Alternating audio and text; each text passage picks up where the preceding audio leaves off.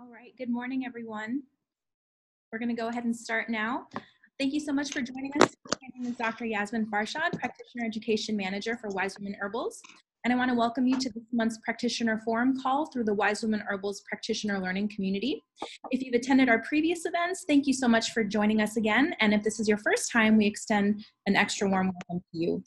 Presentation is entitled Botanical Support for Allergies with Dr. Glenn Nagel.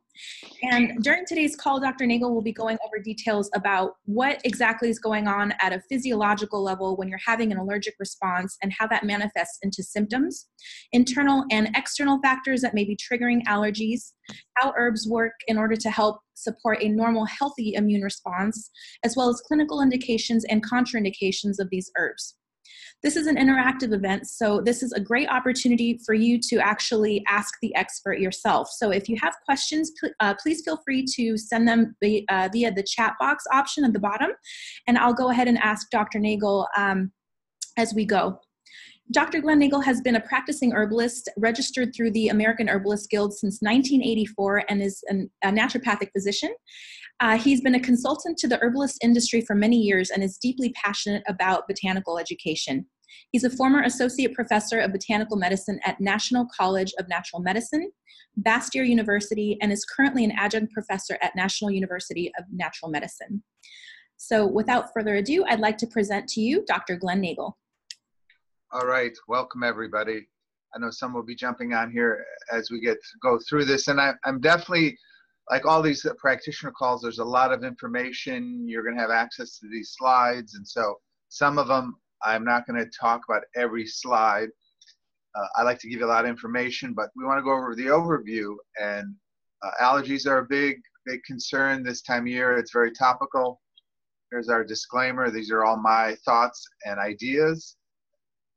I want to start by just talking about botanical medicine in an overview. This is something I really like to talk about, is that we have an action of an herb here in the center. This is how the effects of the herb. And I like to think of the therapeutic triangle is that we have our traditional knowledge through ethnobotanical use. So if you start thinking about herbs like turmeric, holy basil, I mean, we have such the green tea, such a long history. That makes me interested. How did they use it? What did they use it for? Then we have scientific research. You know, it's really important. What does the clinical study say? Is it researched? You know, a lot of times you hear, oh, there's no research on herbal medicine. Well, I do a lot of research on PubMed, and I mean, there's hundreds of studies, thousands of studies on herbs. They're not drug studies, they're herb studies. So, you know, and then what's your own personal and or clinical experience? And so this is the place that, because botanical medicine is a web of activity, I like to think of it as like, you know, each little therapeutic chemical has this web effect.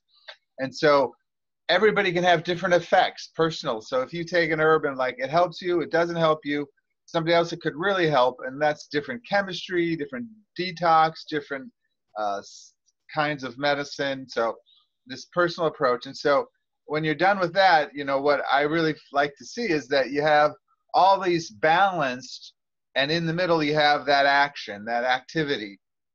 And so some herbs have a real strong traditional use, some have a lot of research, some you just have your own experience with, and maybe it's a minor herb. So think about this in like, when you look at an herb, you hear about it, think about, you know, does it have these three components? Because when the three components are present, that's when you get the strongest activity. I'm also going to talk a little bit about synergies, like how do herbs work? Well, you know, I say it's a web, but what I like to think about it is all these components are added, and I like to think of it, the most useful herbs have the most complexity usually, and I think of it like having a lot of extended family. If you need help and you have grandparents, cousins, uncles, it's like all those people are at your disposal. And so the therapeutic outcome of an herb depends on the chemistry and the extraction method and the farm and the essence and the dose. And there's even potential placebo effects. All these things throw in the hopper. And so the more balls we can bounce, this is what's so great about herbal medicine, is it's not a monotherapy. I think drug models like having one rich cousin. Maybe he's out of town. Maybe he's not going to talk to you. You got no help. The herbs, there's always this web of support. And so this is really important because as we talk about allergies, it's a multi-layer approach. So I want to highlight this component, which is the study that came out a few years ago, but I think it's really important, and this is going to be kind of the key topic from today's finding, is that we're all aware of global warming. We all know it's affecting our life, the more crazy weather patterns, extreme. But in relation to health issues, this was an interesting study done by I think of the World Wildlife Fund and the Asthma and Allergy Foundation of America. And they found that unchecked global warming will worsen respiratory allergies, and that more allergies, more global warming means more CO2, means more allergens, could mean more asthma and allergy attacks. And so we all know that allergies have been growing since about 1980, but lately this study is great, and I've put it into the notes so that you can review it, but I thought this was interesting based on CO2 content of the year. You got to remember, CO2 is plants' food. So as global warming and oxygen decreases and CO2 increases, this is the theory that right now 370 parts per million of CO2. In 1900 it was only 280, and prediction somewhere in this bar here that it doubles by 2075. Well, you have to remember CO2 is what plants need, and so global warming is going to be bad for humans and other life forms. It's going to be great for plants. This study also came out with the Union of Concerned Scientists, and they talk about global warming and allergy symptoms, and they say global warming is the miracle grow for weeds, right? CO2. And so they said these three key factors are what we're going to see with global warming, is that we have increased carbon dioxide from trapped gases. That's going to help plants grow. Plants are going to pollinate, pollen is going to be released. The rising temperature, here in Oregon, we see that, in that study that show that the USDA maps of zones for plants are changing because you can start growing warmer crops in clients. And then there's extended spring because winter is milder. There's less winter in certain parts of the country, and so we have longer bloomings. All these things lead to the fact that we better understand how to help with allergies because it just seems like it's going to get worse. So I'll go over a little bit of primer on allergies, just this idea that we have different types of allergies. I'm talking more about the seasonal allergies or allergic rhinitis, but food and pet and danders and pollen, all these allergies. So airborne allergies and inhaled allergies. We know that at 50, or even now, I think the studies are more like 70 million. 1 in 5 suffer from allergies. You do any intake doctor form, they say, what do you have as allergies? And I remember looking at those forms as a doctor, and lots of allergies. And typically there's allergies, asthma, and eczema. That's the triad. You see those three things together. And so it's oftentimes important to ask about allergies, about skin problems, and about respiratory. And so respiratory support is what we're going to be talking about. And, it's fifth, maybe the third leading cause of young people, 40, 50, 60 million. And animal danders, cats and pets, it's harder to deal with animals because, hey, do you want to get rid of your pet? But when you have people tested, you can see what are the allergies. And so there are different ways to test for these triggers, but the most common indoor, outdoor, the trees, grasses, and weeds, pollens, mold. Wet places have a lot of mold, dust mites. These are bugs, and cat and dog and rodent dander. Cats seem to be more allergic than dogs. And pollens, you tend to think of grass, trees, and weeds. Trees tend to come out earlier in the spring, grass in the summer. and weeds tend to be heavily in the fall. That's kind of the thing. And if you look in news reports on weather, they oftentimes have little pollen charts, what's high, because if you have symptoms, you want to correlate it to what's out in the air and how to identify what that specific thing is. Now, this is a concept I didn't invent, but I really like to bring to people's attention because it's the total allergenic load concept. And I look at it as the allergens are the water, and the body's response or the immune system is this cup or glass. And so as long as you have room, you can constrain, you can hold the allergy symptoms at bay. And so say here in this example, you have some allergies, maybe there's food allergies, maybe there's pollen allergies, but there's still a good response. The immune system can contain those symptoms, hold them in control. But over time, and typically, especially seasonal allergies, as the season kicks in, all of a sudden you have a bigger antigenic load and the water fills up much higher. And then once it gets to the top, it spills over, you have symptoms.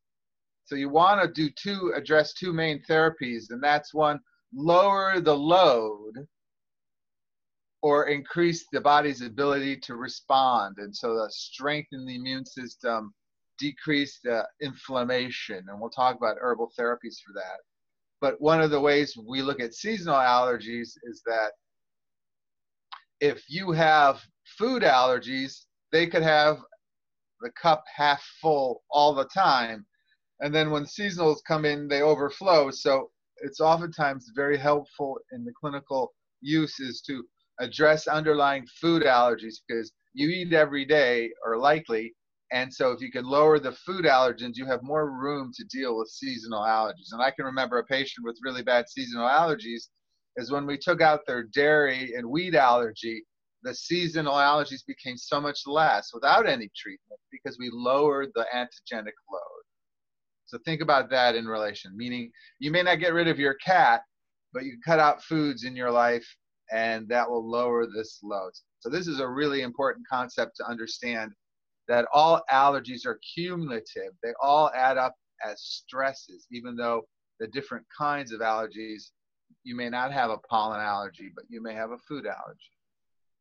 And they're triggered by various substances. The allergens are typically protein related. And cats are bad because they lick themselves, and the saliva has allergenic components.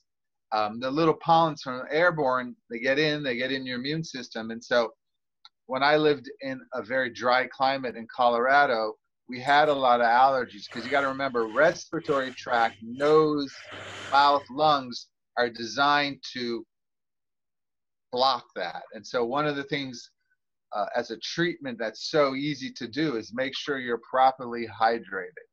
Because if you think about inhaling spores from airborne, if your mucous membranes are dry, they allow the pollens to get into the bloodstream and stimulate an allergenic response. So hydration is really good.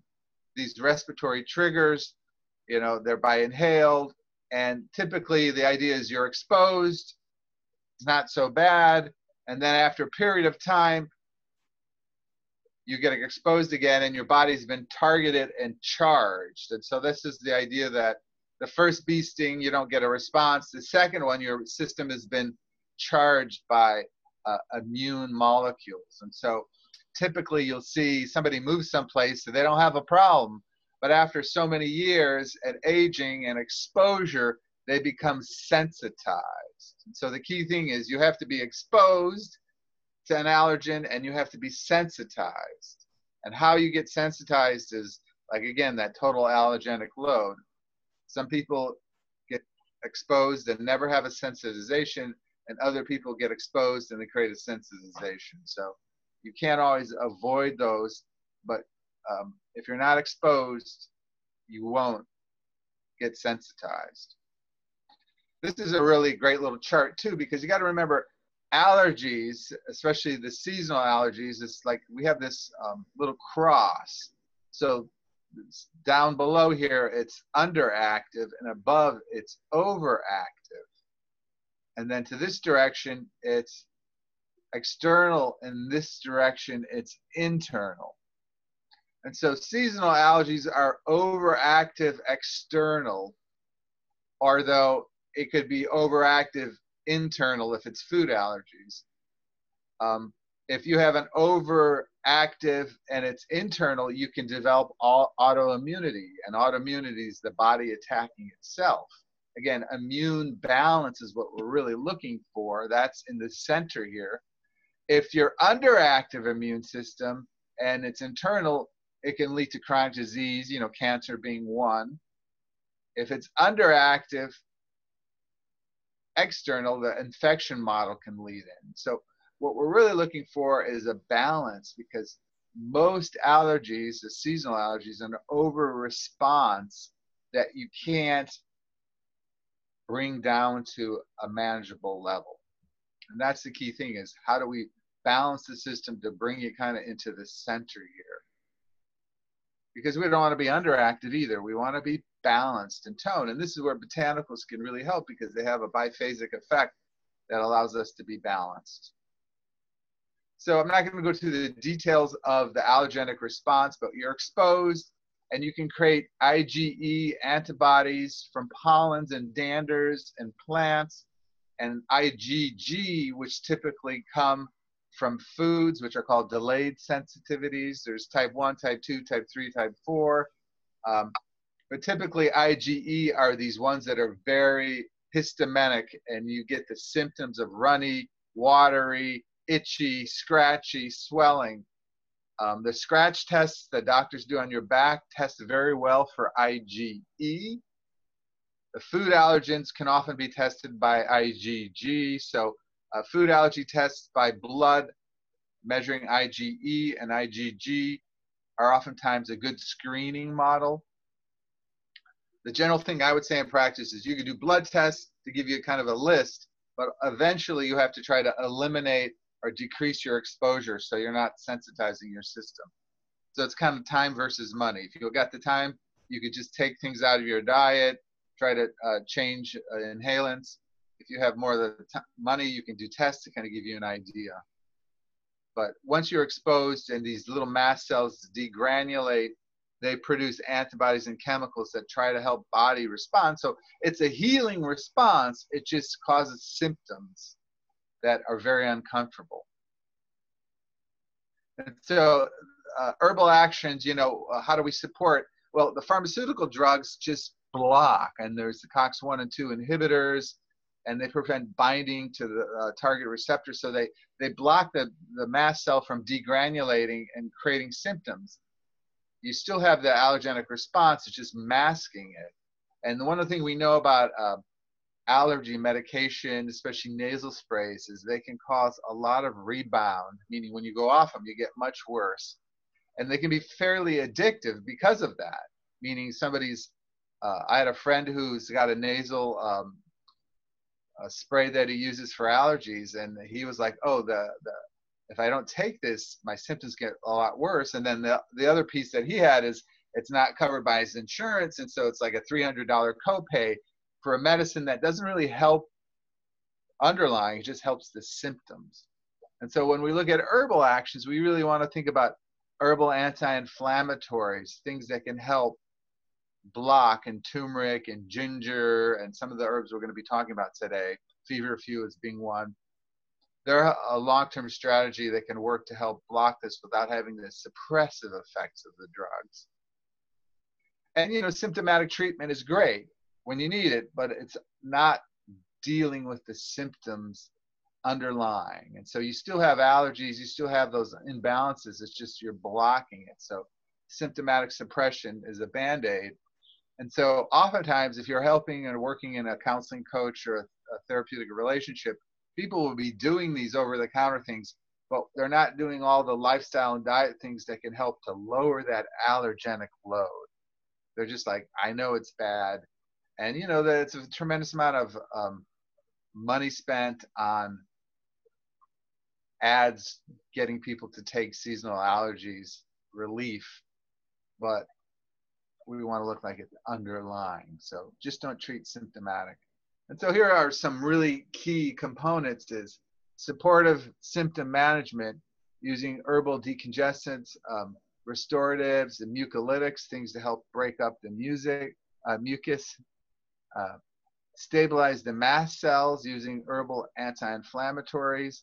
And the other thing we think about is herbal adaptogens, adrenal support, things like licorice and things I talked about in early webinars, holy basil and ashwagandha and reishi mushrooms. I really think is a great mast cell destabilizer, anti-allergy, immune balancer.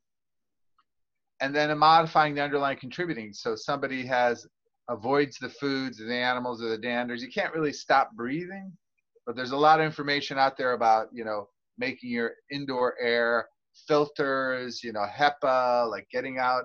Especially, we would oftentimes in clinical practice focus on their bedroom, because if you sleep in a room for 8 hours a night, can you make that room as clean as possible? Get rid of allergy, rugs and things that hold pollens and dills, dander. You can bring in a HEPA filter. You can put filters on your screen in your windows so the pollen doesn't come in. Work with the immune system, work with stress management, because cortisol and stress hormones, and cleansing and detoxifying.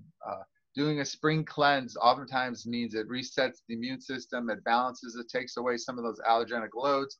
People feel lighter, they respond less to seasonal allergies. So let's talk about some of the herbs.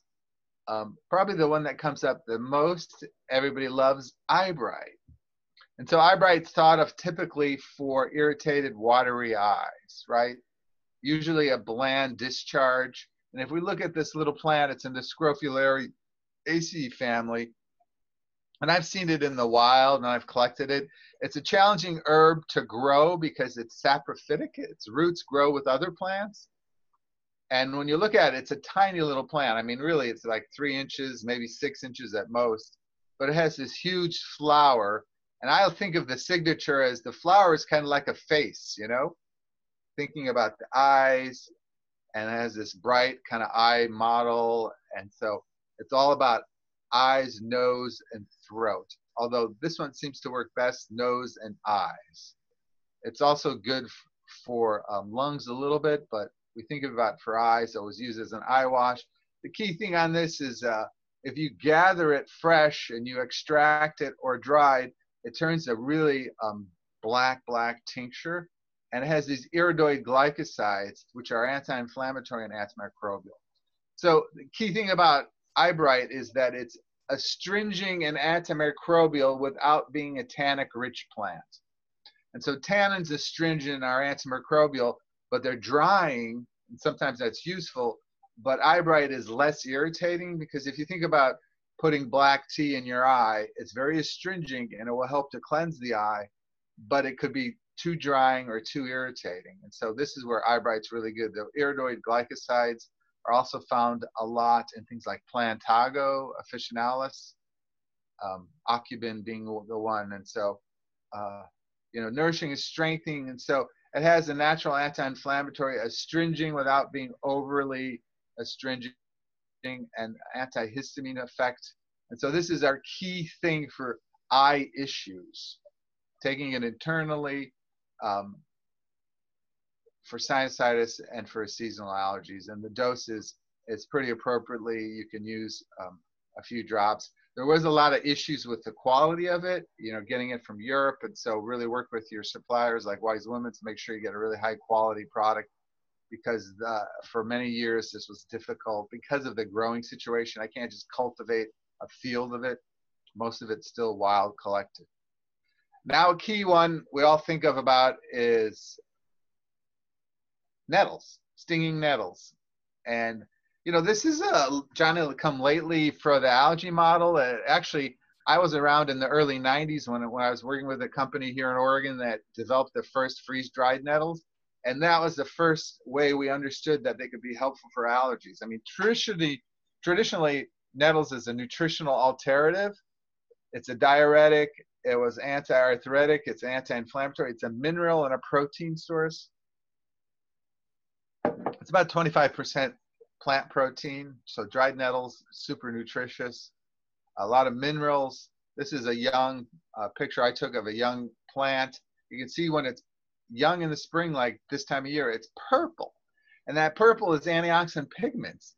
So we were doing research on fresh nettles, and we did a antioxidant test. And we found that fresh nettles like this out of the spring ground had a equivalent to a green tea as an antioxidant, about 8% antioxidants, which is super high.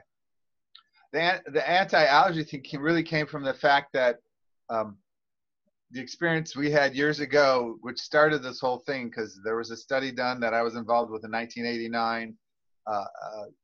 Nettles had a Planta Medica study showed that stinging nettles had an anti-allergy effect. And these were done in the freeze-dried form. Freeze-dried probably is best, but all forms of this can be helpful. And so we got to look at the constituents to really understand it. So we have, these are flavonoids, which are nutritionally tonic. We have the chlorogenic caffeoylmalonic acid, which those things are antioxidant. But it's in the stinging hairs, these little trichomes. We have acetylcholine, we have histamine, we have serotonin. Neurotransmitters. Histamine is going to make you worse. So how does the histamine in a plant help allergies? Well, I think it really works from a little bit stimulates your body to respond, to bring in balance. And so if you get stung by nettles, they have these little hairs called trichomes, and they look like this, right? And so you get stung, they inject those chemicals, histamine, serotonin, you get this urticaria rash. If you stimulate the rash externally, it actually helps internally. And so I think my best nettle treatment is get stung with fresh nettles if they're available, and that helps symptomatic relief. It also helps inflammatory joints. Next, taking the internal use. You know, eating nettles is a great tonic in the spring where you have them. So nourishing, you know, the different forms. I would say that fresh is best, freeze-dried, and then tincture. And probably air-dried nettles in a capsule would be the least helpful. Now, it is such nutritional tonic that it can help. And those components are in there, but when you air dry it, the little histamines are destroyed. And so the tinctures, they're extracted a little bit, and there's some in there. So typically we think of it for low states of stagnation, depression. This is a building herb. My little sign for this is tear it down, build it up. So nettles really get at the foundation of building a healthy immune system, and they're detoxifying. And so for most of the seasonal and food allergies, nettles can be very, very helpful. What about golden seal? Well, golden seal, typically we think of it as an herbal antibiotic, but that's a big myth. It's really more of a mucous membrane tonic, and it's definitely good for bacterial secondary infections. So I think of allergic rhinitis as being overstimulation. Typically it's clear discharges. Hydrastis key indication is a thick yellow mucus. Like the yellow in the root, has the berberine, has hydrastine. It's astringing, again, without tannins, and it's antimicrobial. Oregon grape would fall into that mindset. Oregon grape probably more sustainable, more available. Some would say not as strong, but typically this was never used for colds. It's a king or queen of the mucous membrane tonics. And the way it really works is it has astringing properties, and then the antimicrobial effect from the alkaloids, but also it stimulates healthy mucus. And so what this one does is it refreshes the membranes with healthy mucus, and the healthy mucus keeps infections at bay. So this is oftentimes useful in the allergenic, seasonal allergenics that work into sinusitis and infections. That's where it's really key. So when there's a colored discharge, we think of yellow-green. We think of hydrastis as a mucous membrane tonic. It's also helpful to do it as a nasal wash. And you can drop the tinctures into saline, you know, a dropper of the tincture into an ounce of saline. And that will dilute the alcohol, and you can gargle with it. You can wash it up your nose, even potentially use it as a eye wash. The key thing on this is doesn't need a lot, a few drops, 10 to 20 drops in a formula, like 10% mixed with other things. A lot of people tried to use a really high dose, tried to kill out an infection. And concept with that is it often dries up the membranes and could be irritating. Now in allergies that can be helpful, so I'm not saying that that's something you can never do. But Golden Seal, really great. Think of it more of the end stage where it starts moving into other things.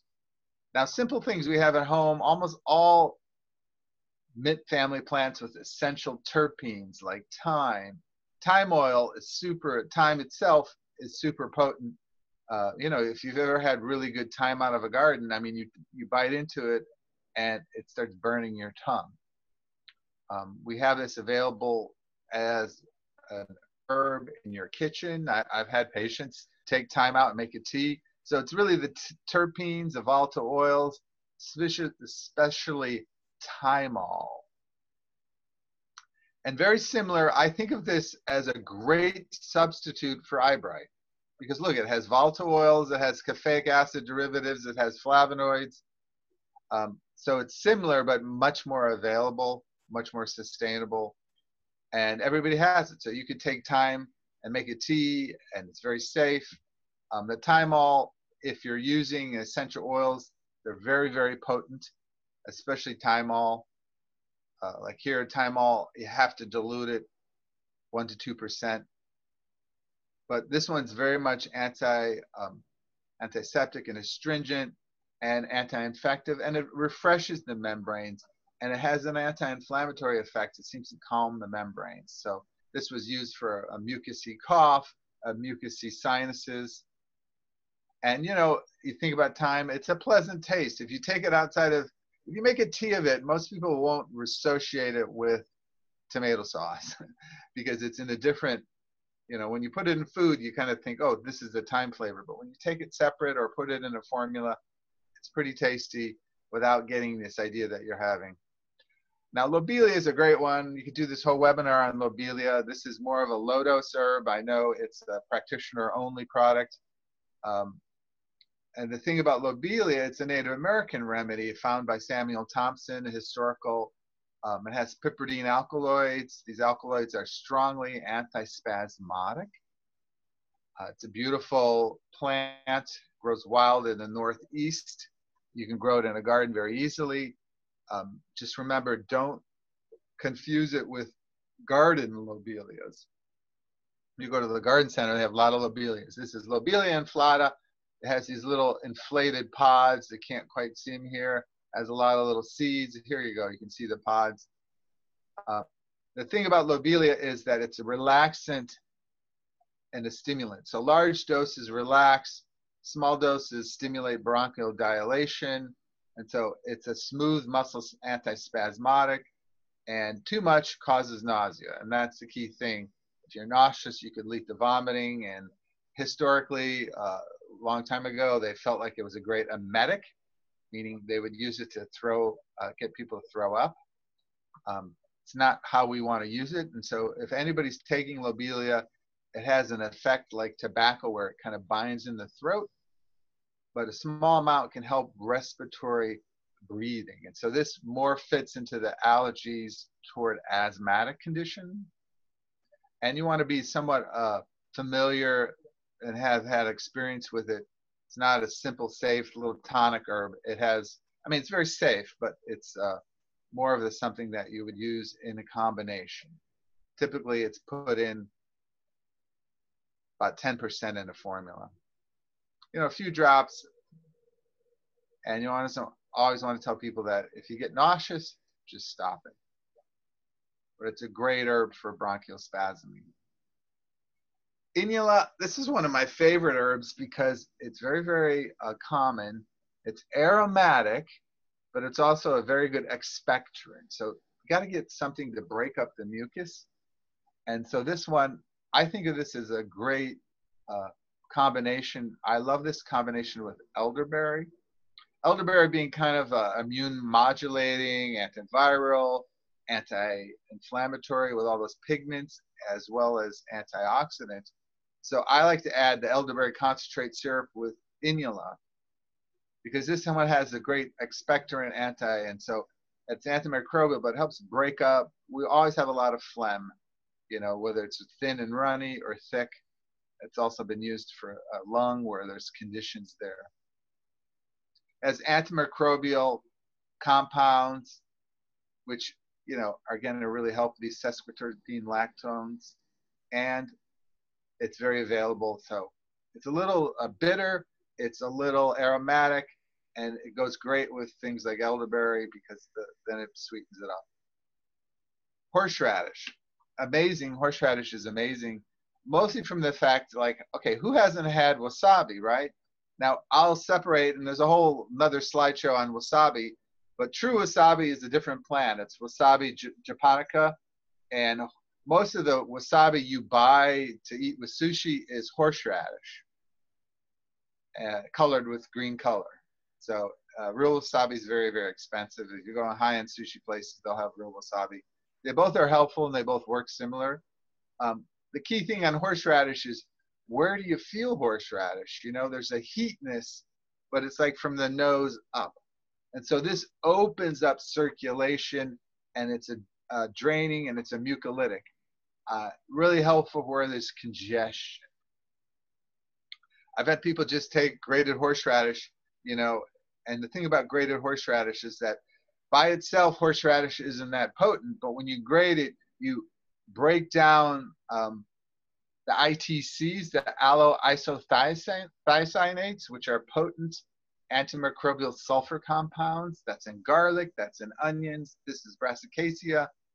And so that presence is crushed. And so we make the tincture, we grate the horseradish, let it sit 10 minutes, and then add the alcohol and water, because the myrisin is an enzyme that breaks it down, and that's when it gets really potent. And this is something that you can really get a burn sensation from it.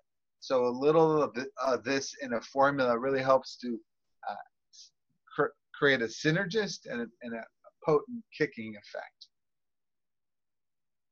So I love the horseradish. Yarrow, my joke with yarrow is it's pretty much for everything, right? I mean, when I was teaching at the Naturopathic College, if I put a multiple choice question, like here's a case, what herb would be indicated for this case, and I put yarrow as an answer, I could never find it to be wrong, because it's good for everything. The piece that we look at, the flowery yarrow tops, is that it has these folded leaves and has these beautiful white flowers. It's a bitter, it's aromatic, it's strongly anti-inflammatory and antimicrobial. So it really helps with tonifying the mucous membranes through anti-inflammatory. It contains oils like camozoline, and the yarrow essential oil camozoline is blue. So it says amazing Mediterranean blue colored oil if you ever see the separated oil. And it's really great for, it's antispasmodic. So if there's a lot of sneezing, this is where it's good. It's great for where there's bleeding. So if you get enough irritation, there's some blood coming out. And so by itself, it's just, you got to remember, it's quite bitter. And by itself, it's probably going to be a little bit. So I could mix this with elderberry and tussilago or inula. And that way you have immune, that way you have an anti-mucolytic, and then this one you have a tonifying, and it's also very, very good as a diaphoretic. So it's warming and it causes the sweating. And so it helps to move the circulation and, you know, that way detoxifying. So that's where it was helpful with fever, because it would help you break the fever by causing you to sweat. And the classic formula is peppermint and elderflower and yarrow mixed together, typically 2 parts peppermint, 1 part yarrow, 1 part elderflower. Make a strong tea of that, or a tincture, and then take, you know, a pint or more while you're taking a hot bath. Put cold cloths on the forehead, cold cloths on the feet, or the feet in cold water. Drink it, and then take a cold cloth and wash the body as you get out of the bath, and then wrap up, not to get chilled. And then you go to bed, and the yarrow really helps to bring the sweat out, and that will really help break a fever. That's the alternative to taking NSAIDs or Tylenol, things like that. Just sweat it out, go to bed. In the morning, people usually feel a lot better. So we have some upper respiratory support formulas. Dr. Farshad, you want to come in and help talk about this? But kind of has everything we're talking about, which is so great, right? Yes, absolutely. So if you're looking for something to add to your patient's protocol that's already blended for you, the upper respiratory support is great. Again, like Dr. Nagel said, a majority of the herbs that he mentioned today are in there. And we do have other respiratory support products. If you want to go to www.wisewomenherbals.com, you can see all the other respiratory support compounds that we have to offer. And next, Dr. Nagel, if you could change the slide, please. Okay. Thank you. So right now, our spring into summer sale is happening. So you can get up to 20% off of your order, and that's off of wholesale if you have a practitioner account with us. That happens until the 30th. So if you have any questions, please feel free to contact customer service, and they'd be happy to give you more information on that promotion. And or if you don't have an account with us, they'll be happy to set that up for you as well. And next. I put this slide in on the upcoming ones, the events in May. Botanicals for skin health. What's interesting about this talk is we'll talk about internal use and topical use of herbs, because they both can have an important role. In June, we're going to talk about body-mind, and this is the idea of like how do we integrate moods using potentially aromatic herbs as well as internal herbs. So that's the component there. So if you would like to register for that, you can go onto Wise Women Herbal's website and scroll to the bottom, click on practitioner learning community, and then you can register for those. We will be sending out a thank you email with the replay link as well as information on how to receive the slides from today as well as the study. And then, again, more information on upcoming events. So feel free to visit the website. If you have questions for Dr. Nagel that come up later, he'll be happy to answer those for you. Feel free to email him. His information here is on the screen here. Otherwise, feel free to contact us at Wise Women Herbals, and then we can get you in touch with him as well. I'm going to unmute everybody because we have a few minutes left. I try to create these so there's time for some dialogue. So I'm going to unmute everybody, and if you have a question, just speak loudly one at a time, and we can see anybody. Combination of nettles and quercetin. Nettles and quercetin? Yeah. How about using those? Yeah, that's a classic combination because the quercetin is mast cell stabilizing, and you have to remember plant sources of quercetin. Typically, a plant model would be onion skins is like the best source. Okay. I know there's certified quercetin. The challenge with quercetin always is the forms may not be that bioavailable. And so I think of the plant forms as like, this maybe is the chicken soup model, but like broths with all your vegetable scraps, including the onion skins, is a key way that traditionally you got those, but combinations are really pretty good.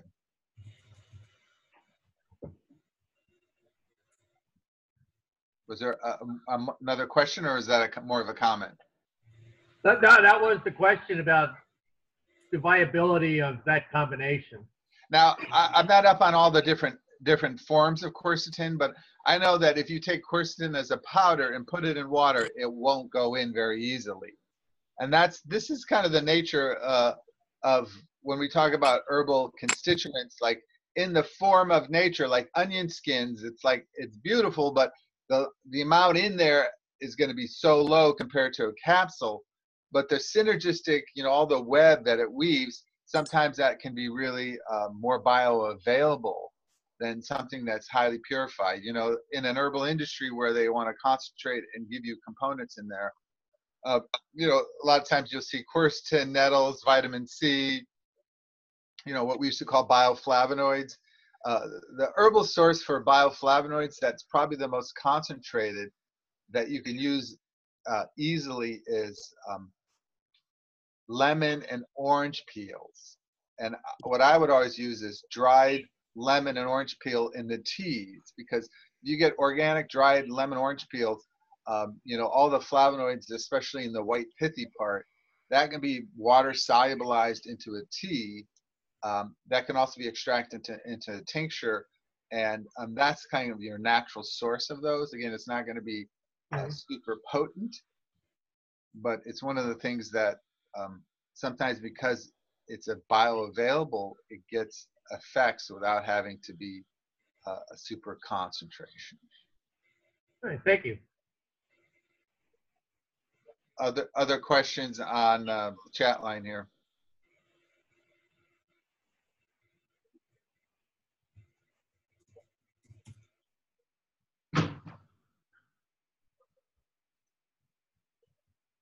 The other thing I'll say while you're thinking about a question is that, you know, seasonally, everybody's going to live in a different part of the country, and you really got to work locally with the pollen, so forth, that you have. You know, we think here in the Northwest, like cottonwoods come out in June, and that's really bad because there's a lot of cottonwoods. I would say in general, concept you have in allergies is that dry climates, you tend to have airbornes. Like I lived in Colorado, a very dry climate. And so the thing about a dry climate is the airborne molecules stay in the air a long time, and the membranes get dried out. So the key thing I talked about earlier was hydration. And one thing I found really helpful if you live in a dry climate is saline washes. Super important. Probably if you have an allergenic response, like a seasonal, and you're having symptoms, one thing that I found really useful is just take simple saline solution, whether you buy it in a little sterilized bottle or where you put a pinch and a couple ounces of water.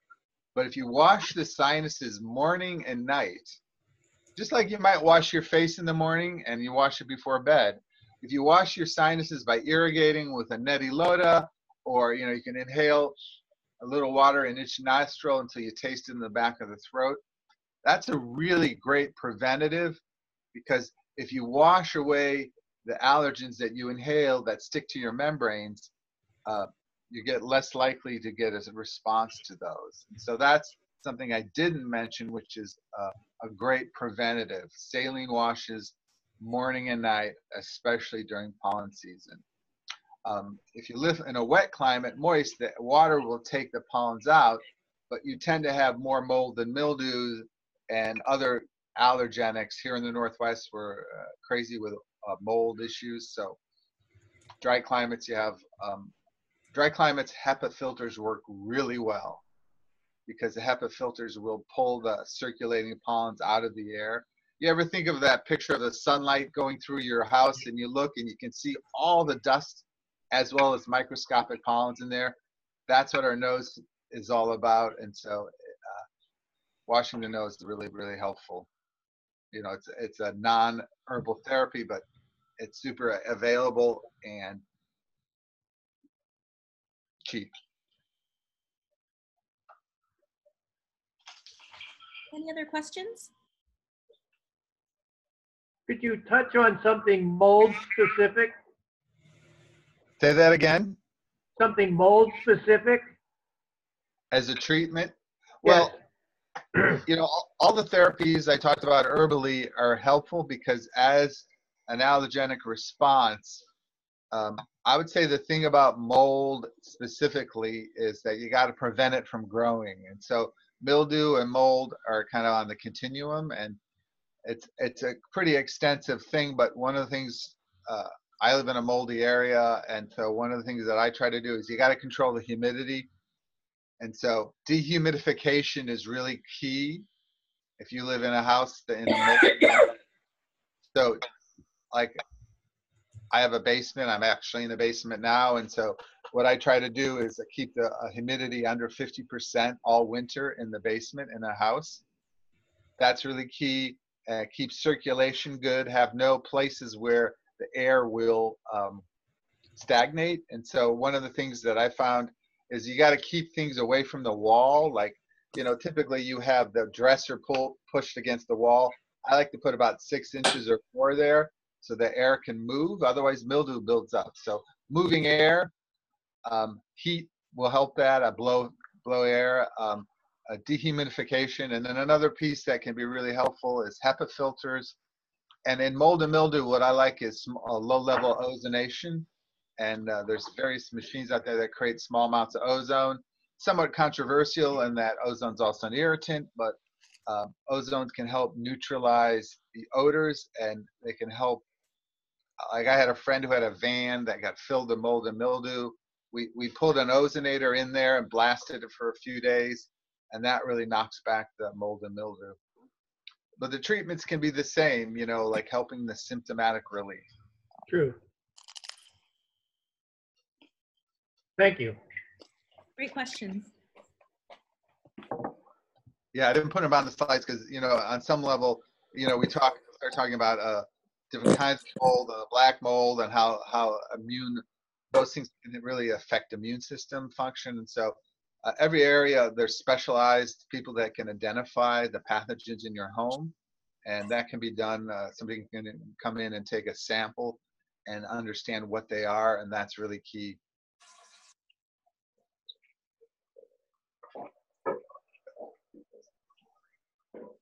All right, any other questions?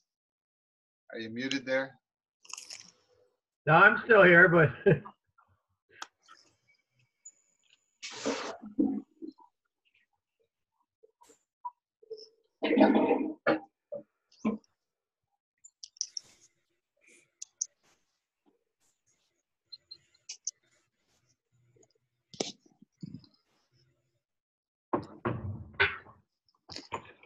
All right, well, if there's not any other questions, we'll look forward to talking to you next time.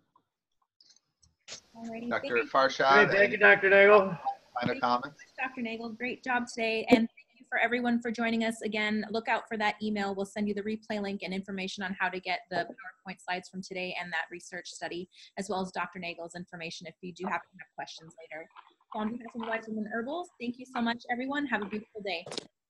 All right, thank My you. day pale in comparison only to your very own. Thank you.